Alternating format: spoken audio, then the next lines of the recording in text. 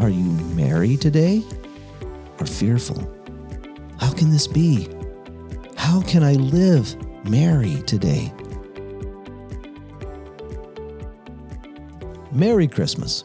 This is a common phrase that we hear this time of year, though in recent years has become politically incorrect, but I'm glad to say that it has been my observation that at least in this area of Texas, it's on a comeback. But what does it mean?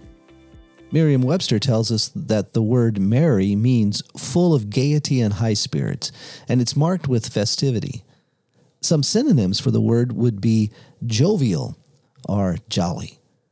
Now, I've been hearing from some of you, and I know that being merry is a bit of a trial, and instead fear is taking hold. We want to encourage you with the good news that despite these very real situations that you're going through, being merry is still for you today. And for those of us who are believers in Jesus, the question is clear. Today we can either be merry or we can be fearful. We can live in fear with the issues surrounding us, things like COVID and how we're going to respond to each other with that. You know, some of us are upset because people won't get vaccinated, and some of us are upset because people will get vaccinated. Some of us are upset because some will wear masks, and others are upset because others won't wear masks. There's no room for fear in these things for the believer. Some of us are having to deal with losing our job, and maybe the doctor's giving you a bad prognosis.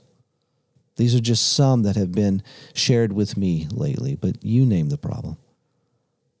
So here's the thing. We can either live in fear of these things, or we can live being merry. How is that possible? Well, let's look at the Christmas story. Just part of it from Luke chapter 2. Joseph also went up from Galilee along with Mary, who was engaged to him and was with child.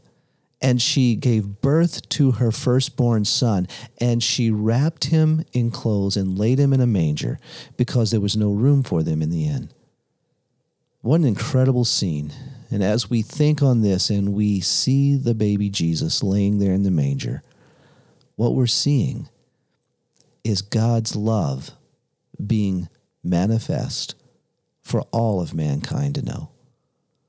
Why would I say this? Well, John 3:16 says this, "For God so loved the world that he gave his only begotten Son, that whoever believes in him shall not perish but have eternal life." So we see that this baby is literally God's love for all of mankind.